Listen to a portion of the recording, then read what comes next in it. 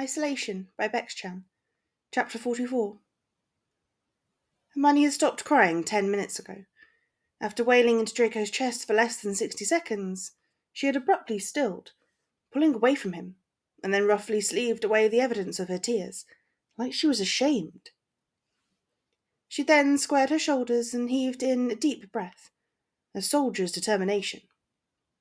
Draco had asked her if she was all right, and she'd replied, "Now is not the time. I should be helping." And then, with a final heartbroken glance at Tonks and Remus, she'd walked away and had barely spoken a fistful of words since. Draco had wanted to tell her that no one would begrudge her some mourning time, and that she could scream into his shoulder for as long as she needed, but he didn't. He considered offering her some form of consolation, despite his discomfort, with affectionate gestures, but she'd assured him that she was fine when he tried to place his hand against her back. She shrugged him off, reiterating that she was fine, even though she evidently wasn't. Had it not been for the crowd, he had a feeling he'd been tempted to bait her into reacting, like he had after she'd obliterated her parents. While some people coped well with bottling up their angst, himself included, he knew Granger did not, but he couldn't provoke her here. There were too many eyes on him, most of them untrusting and hostile. And no, he didn't give a shit about their curiosity as to why she was willingly at his side, but he doubted causing a scene would benefit the situation. So he just let her be. He just let her carry on, like everyone else. The Great Hall was like a factory crossed with a funeral. Everyone in the room seemed to be divided into two categories, the mourners and the workers. Near the entrance of the Great Hall, not far from Granger and himself, Draco could see Blaise and Lovegood's heads bobbing above the crowd as they helped with cleaning up some of the debris blocked by the double doors. Millicent, Tracy and Miles were working with Lee Jordan and Dean Thomas to hand out blankets, and countless other students were contributing in any way they could. Then there were the others, lingering by the fatality line, immobile with shock and sorrow. But they were all mourners, really. Some were simply better at shutting the pain out and getting on with what needed to be done, like Granger. He and Granger were sat near the line of the wounded for now, and she was keeping herself busy treating small cuts and abrasions on the victims and ensuring that they each had a supply of water. It was hardly arduous work. Most of the people didn't care enough to have their minor injuries healed, but at least she had something to focus on. Draco couldn't understand how she could bear to be here, though. The line for the wounded was so much worse than the line for the dead. Almost all of the healing potions had been exhausted a while ago, before Draco had even entered the Great Hall, according to Slughorn. There was no Skelligro, no blood-replenishing potion, no wound-cleaning potion, and as all of the potions required a minimum of 3 hours brewing time, they wouldn't be available any time soon. Pomfrey and the professors were trying to aid the victims, but healing spells and half-empty tin of burning heal paste could only do so much. The fighters were the most severe injuries, simply had to wait in agony, delaying death if they could, and their whimpers and moans were a constant, haunting drone. In the past 10 minutes alone, 8 people had been carried into the Great Hall by the recovery teams. 4 had immediately been placed in the line for the dead, and 2 were waiting to have treatable injuries tended, and the final 2 had died slowly, painfully, loudly, barely 20 feet away from Draco and Hermione. In reality, the line for the wounded was also a line for the dying. Hermione lifted her head when Oliver Wood entered the room with the 9th recovered casualty slung over his shoulder, heading straight for the fatality line. Following her line of sight, Draco only saw a tuft of blonde, matted, mousy hair and a Gryffindor tie swinging from side to side, but he didn't recognise the body from this angle. He turned to study Granger, watching her features tighten a little as she paused in her task to observe Wood carefully place the body alongside the rest of her fallen. "That's Colin Creevey," she muttered. "He's underage, and a Muggle-born." Draco frowned. "Granger, he shouldn't have been here. He should have left with the others." Uncertain what he could do or say, Draco remained silent as Hermione resumed filling water bottles.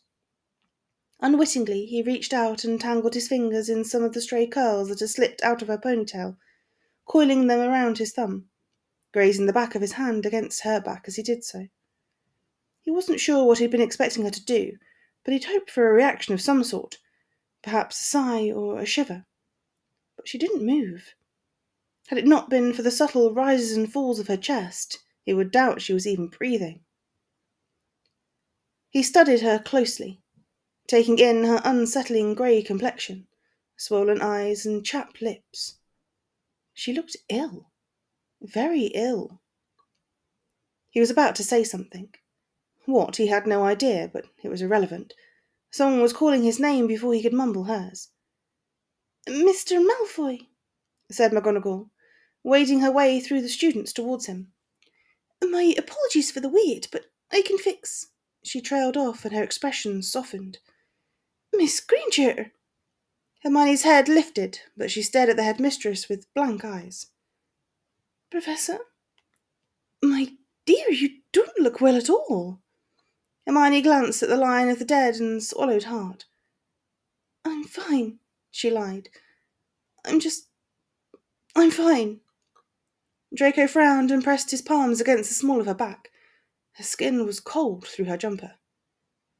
"All of us are fine, but no one is," said McGonagall quietly. "Keep yourself steady, Hermione, and that's all you can do for now." "Yes, Professor," she nodded. "What were you saying to Draco?" "Oh, yes, Mr. Malfoy. I can heal that shoulder for you now, if you're ready." "All right," said Draco, rising to his feet. His limbs felt like tree branches, rigid and creaking.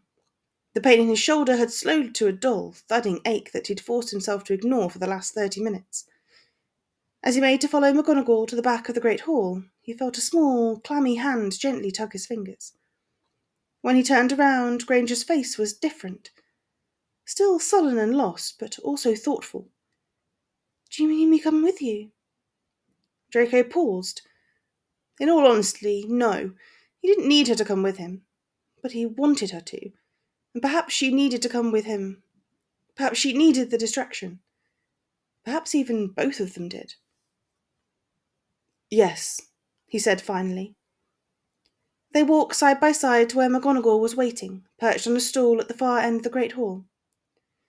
Draco took a moment to look around, noting the Weasley family not too far away, talking amongst themselves.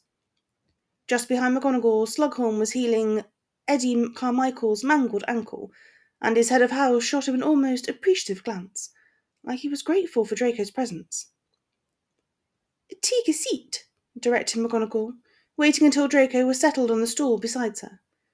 "This shouldn't take too long, but it might be quite painful. We have run out of pain relief potion." "Brilliant," mumbled Draco.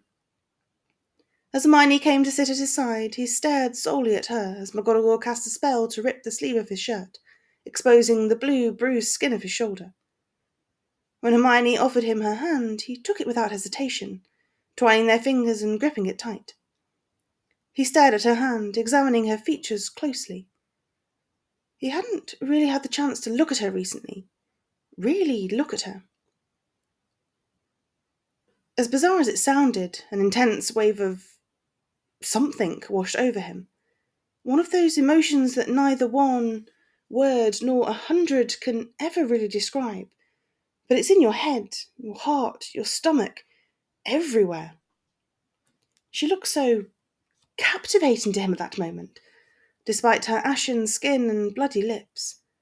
If ever he was interrogated and forced to reveal the innermost secrets of his soul, he would say it was this precise moment, that confirmed how he felt about Granger. And there was no particular reason for it. It was just there, inside of him, like a new organ, beating and warm. As real and as present as he was, as she was. "What?" Hermione asked. "Nothing," he said. "I just—" "Okay, Mr. Malfoy," interrupted McGonagall. "Ready?" He nodded, but kept his eyes on Granger, trying to keep his muscles relaxed as the heat from the headmistress's wand began to tingle his skin. Hermione squeezed his hand, and then his shoulder was burning, scorching. He squeezed her hand back and clenched his eyes shut, grinding his teeth, and his shoulders slowly slotted back into place with a loud and excruciating snap. "Motherfuck, thank you, Mr. Malfoy," said McGonagall flatly. "I understand it's painful, but I don't like bad language." Draco was about to retaliate with a few of his favourite expletives, but then the burning suddenly stopped, and everything felt normal again. Testing his shoulder, he rolled it a couple of times and stretched out his arm, satisfied that it was indeed healed. "There," smiled McGonagall. "All done. That wasn't so bad. Certainly not worth swearing over." "Let me set your arm on fire and see if you keep your language clean." "Draco," Hermione frowned. "Say thank you." Reluctantly, he forced out a grumbled, "Thank you." "You're welcome. Now, if you'll excuse me, I need to check up on a few things." Waiting until the headmistress had disappeared, Draco checked his shoulder again. "Not bad. She could have repaired my shirt, though." "Don't be petty," scolded Hermione. But Draco didn't mind. At least she was speaking now. At least she was more like her. "Does it still hurt?" "No, it's fine." She rubbed her lips together pensively.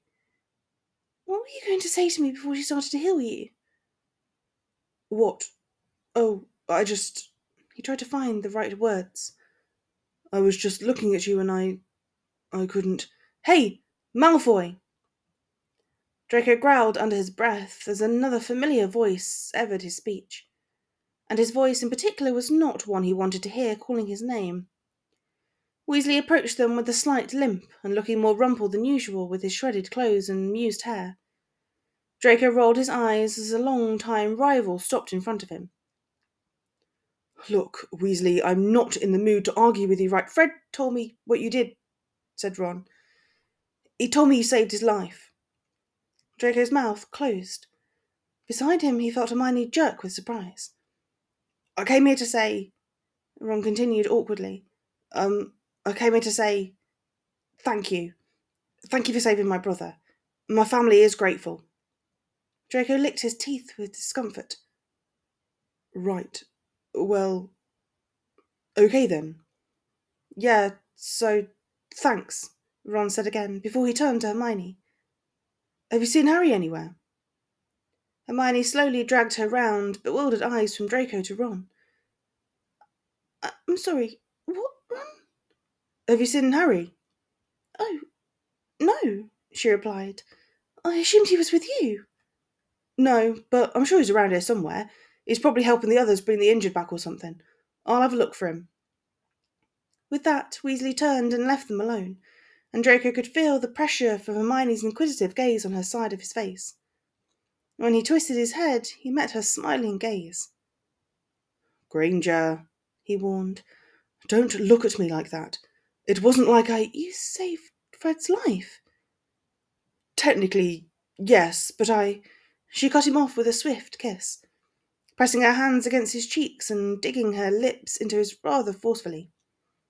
Exhaling into his mouth, she seemed to release all of her anguish into him, and he thought he felt her lips sway to a small, relieved grin as his own.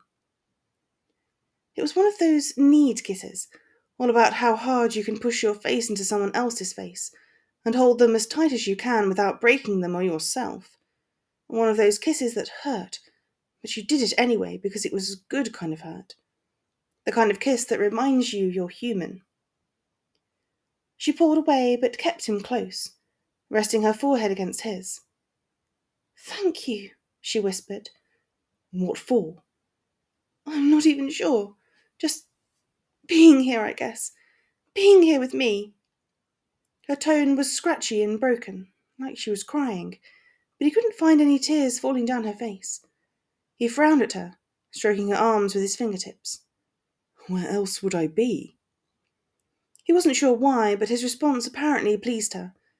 The muscles in her face seemed to soften, and she gripped his hands tight, stabbing his palms with her fingernails.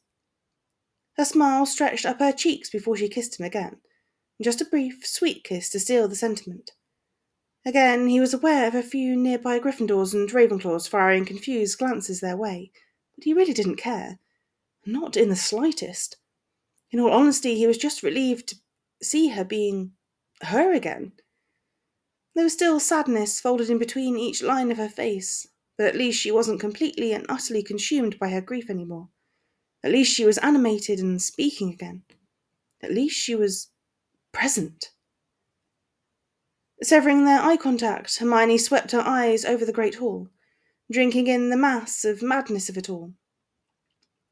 Her gaze returned to the fatality line, and Draco watched her face closely, half expecting her to revert back into herself when she found Tonks.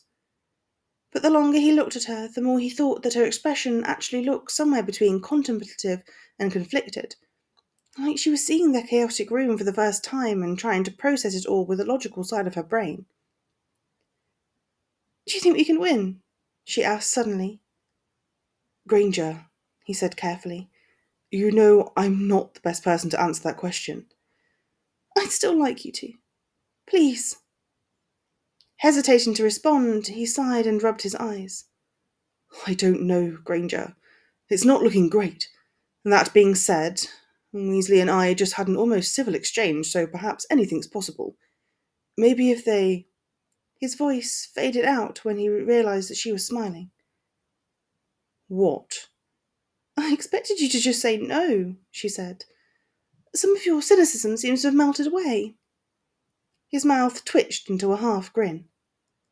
"Well, we can indisputably blame you for that." She smiled, breathed out, and leant her head against his shoulder. He felt rather than saw some of the tension seep out of her muscles as she turned his head to kiss her temple, leaving his lips to remain against the soft skin by her hairline. Draco decided both of them needed this, just a stolen moment of peace to rejuvenate the calm thoughts pounding in their heads. Even when a distant voice shouted, "We found a survivor!" Draco didn't move. He barely acknowledged it. Similar declarations had been echoing around the room every 5 minutes or so, and were as normal to him now as the sound of the wind. The familiar sounds of commotion, as people rushed forward to see who had been recovered, and drifted up from the front of the great hall to the back, where he and Granger were seated. But still, neither of them lifted their heads. It was only when Draco thought he heard someone calling his name that he glanced towards the far side of the hall. He caught sight of Millicent rushing by, shoving aside the people in her way to get to the line for the wounded. A small cluster of 5 or 6 people seemed to be crowded around something there, and among them he could see Madame Pomfrey, Miles, and Tracy, all shifting and fidgeting restlessly. Something felt wrong. Something was wrong, and suddenly his instincts were on fire. Uncertain why, but feeling the urge to do so, he scanned the room for Blaise, as dread welled up inside of him, unable to find his friend anywhere. He heard his name being shouted again. "Draco!" And he recognised Blaise's voice, coming from where the others were gathered. The panic was so loud and raw in Blaise's tone that Draco felt like it rocketed across the room and smacked into him, and all he could feel was panic too.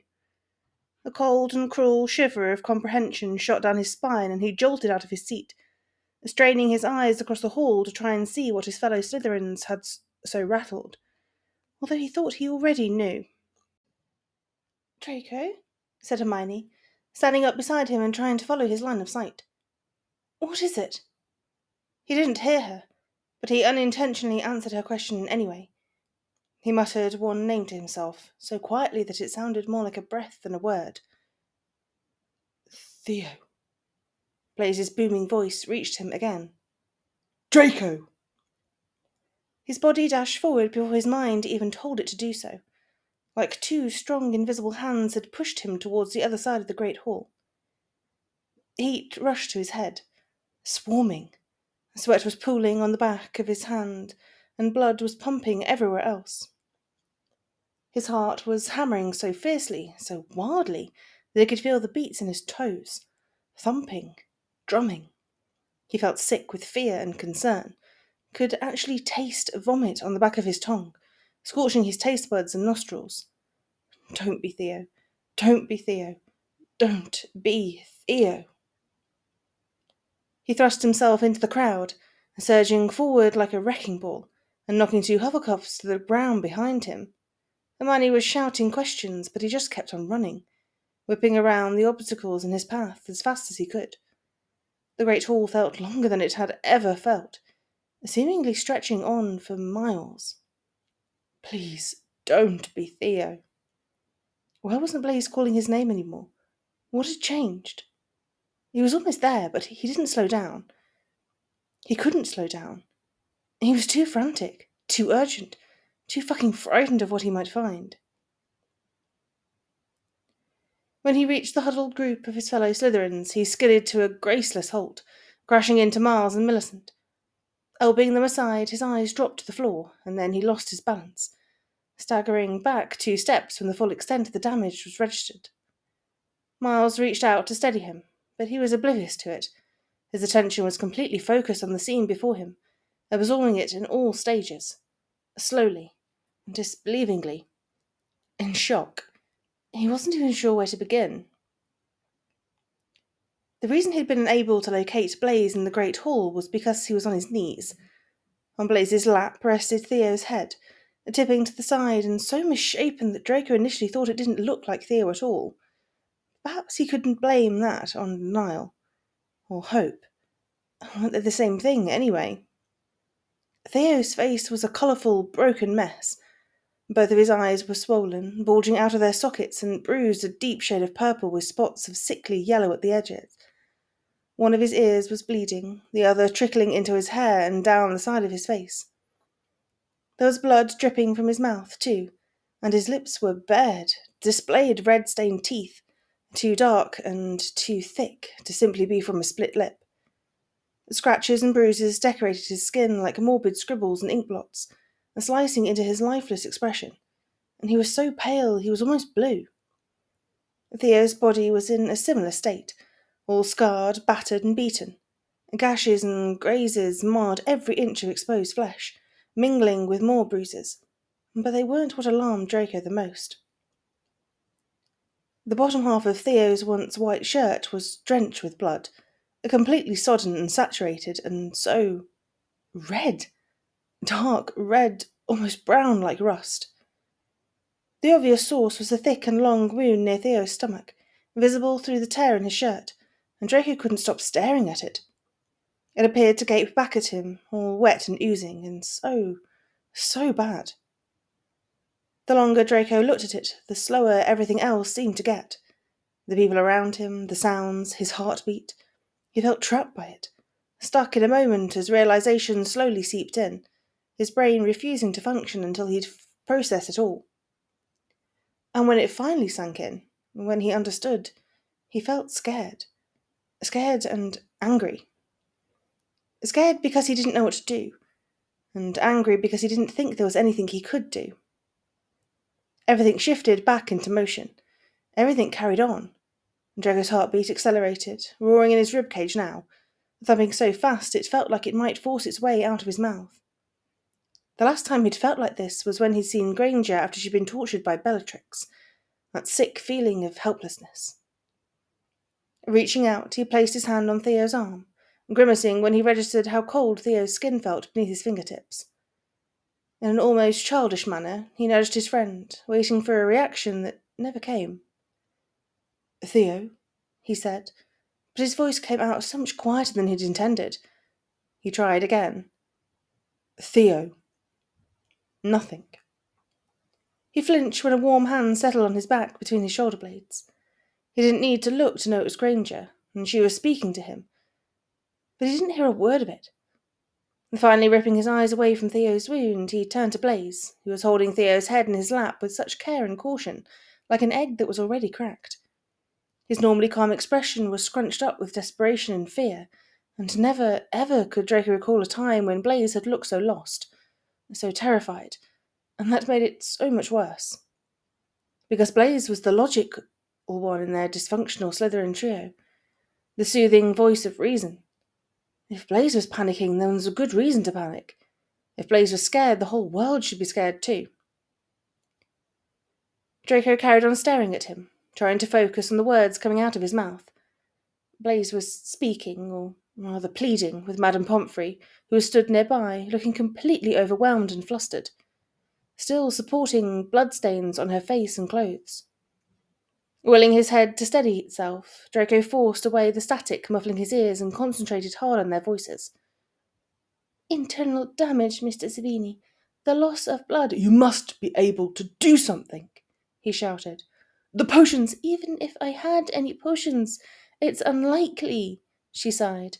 It's too late. He has minutes, perhaps an hour tops. He's dying. And you're doing nothing about it. There's nothing I can do. I'm sorry. And she really was sorry. But apologies can only do so much. Sometimes they do nothing at all. Draco watched the exchange mutely, wanting to contribute, but unable to. Irrelevant and synaptical sentences refused to form in his head or on his tongue. Only idle words seemed to register, like dying and pain and Theo, Theo, Theo. Draco's hands began to shake. Fuck you and your apology, snarled Blaze. You call yourself a Mediwitch. Please, whispered Lovegood. It's not her fault. I'm not saying it is, but you should be able to help. That's your job. What the hell is the point of you being here if you can't help? I'm doing what I can, Mr. Sabini. Well, it's not fucking good enough. Pomfrey closed her eyes and massaged the bridge of her nose. Mrs. Sabini, I am sorry. I really am. There is nothing that can be done. If it's any comfort, he will probably remain unconscious and pass away peacefully. Just go away, said Blaze, his tone defeated. Just leave us alone. With a final apology muttered under her breath, the aging matron left the Slytherins alone, heading over to another victim. Blaze heaved in a shuddering breath, and then shifted his dark, sunken eyes to Draco, opening his mouth to say something. Draco's lips were slightly agape, too, ready with hundreds of questions, but they were both interrupted before they could speak. She shows what she's fucking knows. Everyone looked down at Theo as he slowly peeled back his lids, his eyes narrow, weak slits, peering up at them on the floor. He swallowed and then choked, more blood leaking out of his mouth and spilling down his chin. His breathing was uneven, wheezing with every inhale, and his chest bobbed up and down with unhealthy jerks. Remain unconscious, my ass, he stuttered. Conical, better talk a pay. Theo, said Draco, moving closer. Theo, you okay? It was a stupid question, but Draco didn't realise how stupid it was until it was out there. Oh, yeah, replied Theo, still managing to sound sarcastic. Bloody spiffing. Horror flashed across Blaze's features. Theo, did you hear what Pomfrey said? About me dying? Yeah, that part was pretty loud and clear. He somehow managed to tweak his mouth into a pathetic smirk. Fucking typical that I have to look at your two ugly faces on my deathbed. Now is not the time for your sodding jokes, Theo, blurted Slays suddenly. You're fucking dying. Do you understand that? Technically, we're all dying, he said, somehow nonchalantly. I'm just going to beat you all to the finish line, which is pretty decent considering I've never won anything before. Do you think I'll get a medal? Stop it, spat Blaze, and his tone reminded Draco of the day Blaze had destroyed apple trees when Lovegood had been missing. Rage and grief intertwined. Stop trying to be fucking funny. This is not funny. Please, Luna interjected. Calm down. No, I will not calm down. He glared sadly at Theo. Didn't I tell you? Didn't I tell you not to go after your father? Didn't I killed my father? My father didn't do this to me. He tilted his head to regard Draco. Yours did. Draco thought he was going to be sick. His body rocked forward a little, and his spine went so stiff he thought it might fracture, or snap, or whatever his spines do. Balling his hands into tight fists and trying to contain his temper, He glanced down at Theo's abdominal wound again and smothered a gag. "My father did this to you." "Don't get all fucked up about it. I think it was an accident. I heard him cast a spell, and I think I got deflected, and the ball fell." He choked again, but he tried to cover it with a grin. "There go my dreams of becoming a river dance champion." "Theo, stop it," hissed out Blaze. "You shouldn't be making jokes about this." "Were you expecting some dramatic and touching last words?" he asked. "Because I left my speech in my other pocket. Not my lucky day, apparently." "Theo," tried Draco. "Stop it." He was still smirking. "Fucking hell, you pair are miserable. Who died?" A brief but very present silence fell upon their little group, like a wet blanket, heavy and suffocating. Draco felt Granger's hand press hard against his back, rubbing her thumb over one of the dents in his spine, effusively trying to soothe him. He didn't respond to the gesture. He was too trapped by the silence and the situation, anxious to escape one or both of them, but uncertain how. He didn't know what he could say, what he should say, or if he should say anything at all. Apparently Blaze was also at a loss, because his lips formed around various words, but none left him, and his eyes darted from Theo's face to his wound, wide and petrified like a child. But it was Lovegood who kicked aside the silence, leaning forward so she could see Theo better. Her expression remained distant, and her tone naive as she spoke. "Are you scared?" she asked, sounding so eerily innocent. The mirth drained away from Theo's expression like rain skimming down a window pane. He looked grave now, his brow furrowed and the muscles in his jaw fixed and tense. No, I'm not scared." Luna frowned. "Why not?" "I'm just done," said Theo, feebly shaking his head in Blaze's lap. "I'm just sick of it." "Sick of what?" asked Draco. "Of this pathetic excuse for a life. I'm sick of it. I'm sick of being unhappy but doing nothing to try and be happy. I'm sick of crying out for help and then rejecting anyone who tries to help me. I'm sick of wanting things and doing nothing to get them. I'm sick of feeling disappointed, and I'm sick of being a disappointment. I'm sick of not feeling passionate or excited or fucking anything about anything. I'm sick of being angry and afraid and sad. I'm sick of pretending that I'm okay. I'm sick of pretending that I understand. I'm just sick of it all, because all of it's nothing, and it's my fault. It's nothing." "Your fault?" echoed Blaze. "What do you mean?" "It's like my life is this cage, and from my cage I can see you all being happy and living and just being normal. I just sit in my cage and watch you, wondering what it's like, and every now and then someone will hand me a key to unlock my cage, but I never do, because it's my cage. Even though I detest it, it's mine. And people keep giving me keys, and I keep throwing them away. I'll always throw them away, and I don't even know why." He coughed, spraying blood across Blaze's shirt. "There's your speech, assholes." One small stubborn tear slid down Blaze's cheek.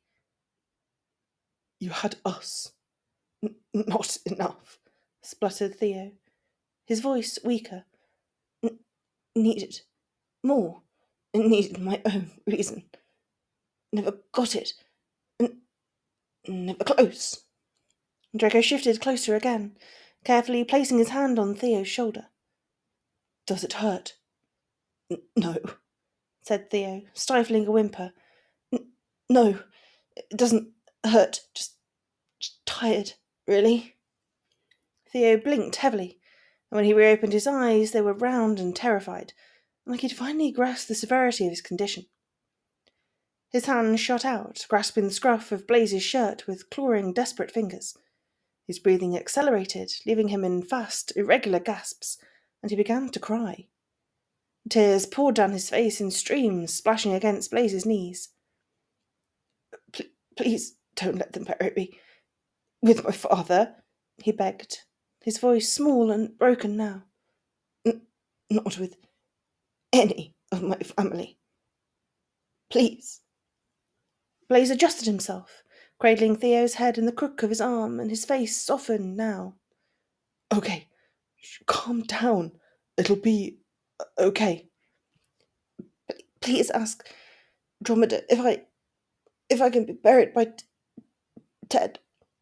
I think she'd be okay with that. You think she would be okay with that? I'm sure it will be fine, nodded Blaze. Promise me you'll ask. I promise. Theo made an awful groaning sound deep in his chest, but he pushed past it and tugged at Blaze's shirt again. I know after our parents got married, we refused to call ourselves brothers, but you were the closest fucking thing I ever had to one. I know, sighed Blaze. Even if you are a dick. Draco wasn't sure if Blaze laughed or sobbed, or both to that last comment. Draco, said Theo, twisting his head. I'm glad you're not a Death Eater prick trying to kill us all. I'm glad you sorted yourself out. I'm glad we're friends, supplied Draco. Something like that, yeah. Draco shut his eyes. He was doing everything in his power to keep himself contained and composed, but it was difficult. This was the first time he had really lost somebody he considered significant, and the weight in his chest was devastatingly heavy and so uncomfortably swollen that it was pushing up to his throat, strangling him, restricting him. Something was in his eyes, tears or sweat, he wasn't sure, but they were stinging like hell, burning. Theo released a long breath and leaned back into Blaze's lap, his lids drooping. Robert tired now. No, wait, yelled Draco. Hang on for a bit. Maybe when the potions... something might work. No. I think I'm done. I think it's just going to happen now. No, Theo, just hold on. Come on, mate. Tell us some shit jokes or something. Joke, he whispered. Here's one. There were these 3 Slytherins. 3 fucked up Slytherins. The first fell in love with a Gryffindor princess and became good. The second fell in love with Ravenclaw's angel and became good too. The third did nothing but he tried. There was a prolonged moment of stillness and silence, and then Theo's head lolled lifelessly to the side, hanging over Blaze's arm. His hair fell across his forehead, partially shielding his open eyes as they stared at nothing. The only thing that seemed to move at all was the blood still dribbling down Theo's chin, slithering down his throat before gathering in the hollow of his collarbone. But the rest of Theo was completely still, and locked in time. Dead.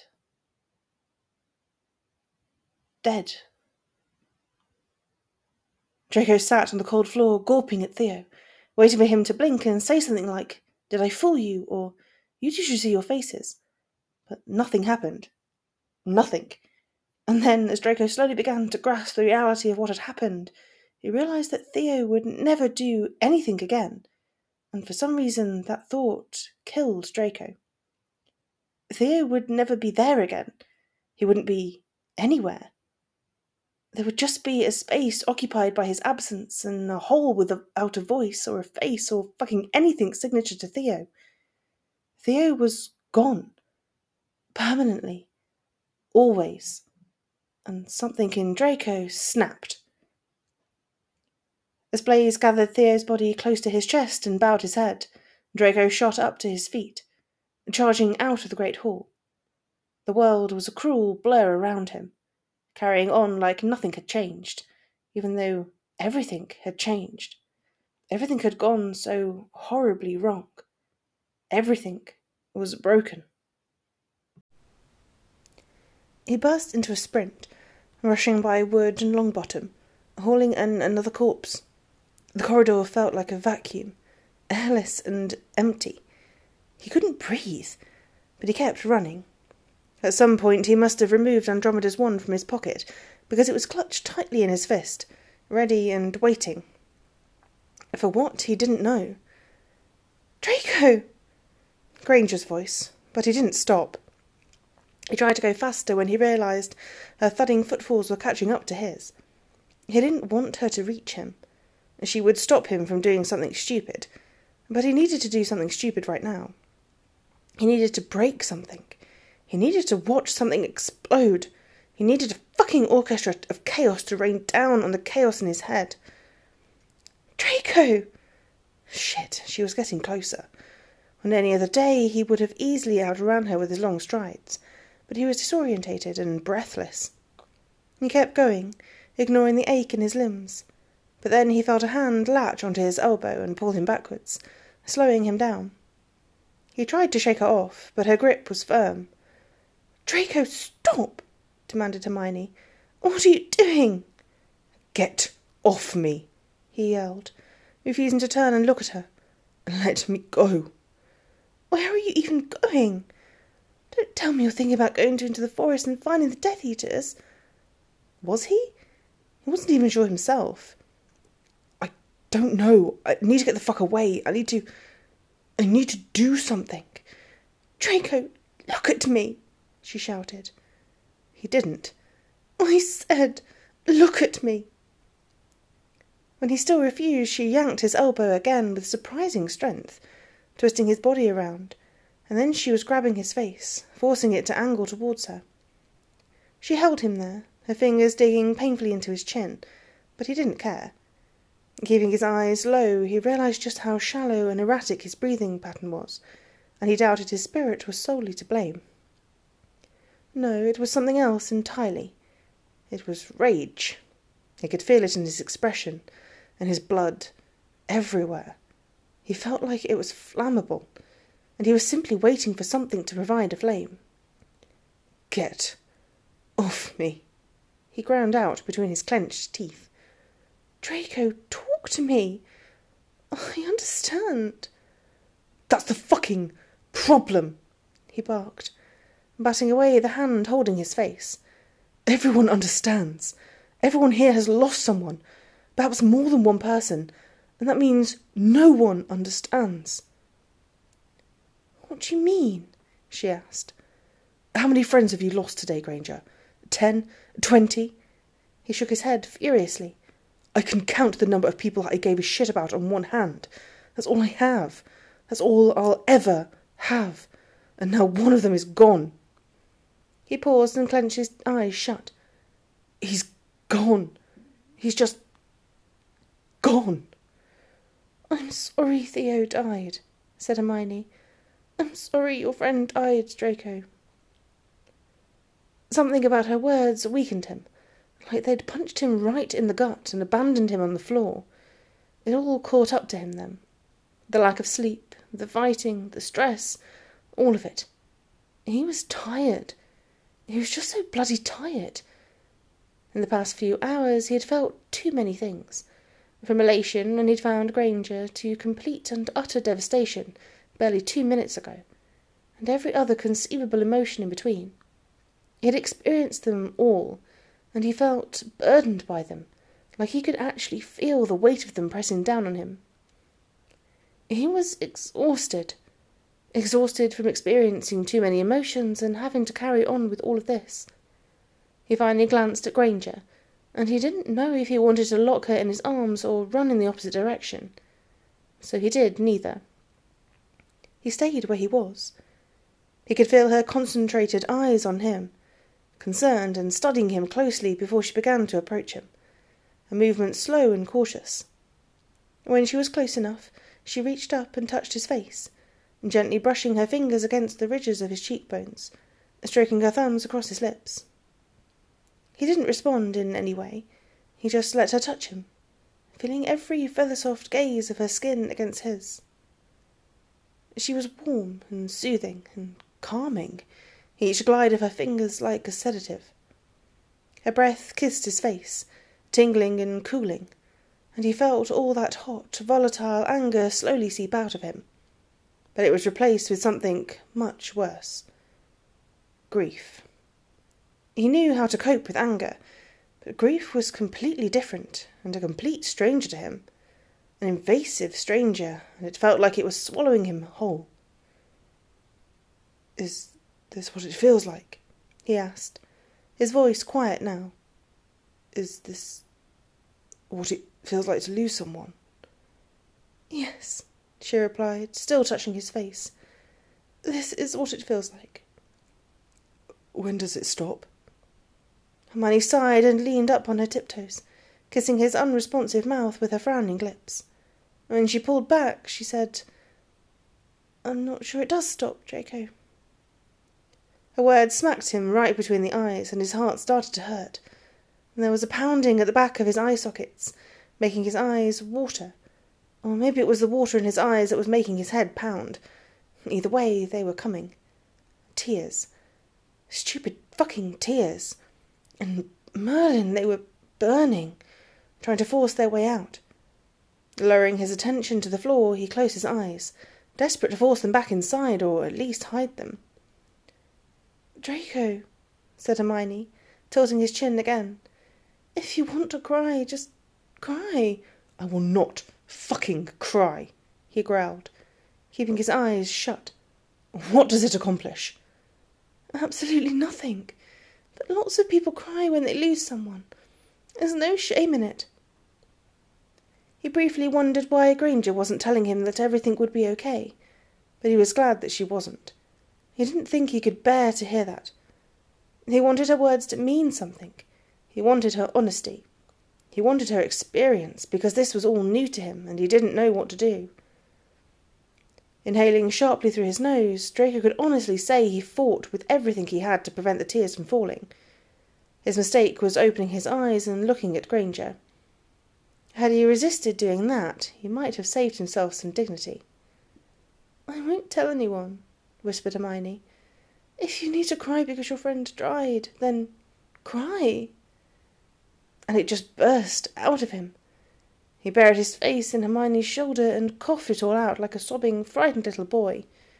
He cried for the war, he cried for Granger and himself, because they were here, watching people die. He cried for his father, because he didn't know if he had a father any more. But he cried most for Theo. He cried for his absence. He cried for the faceless hole. He cried until he stopped. But Theo was still dead. It had accomplished nothing.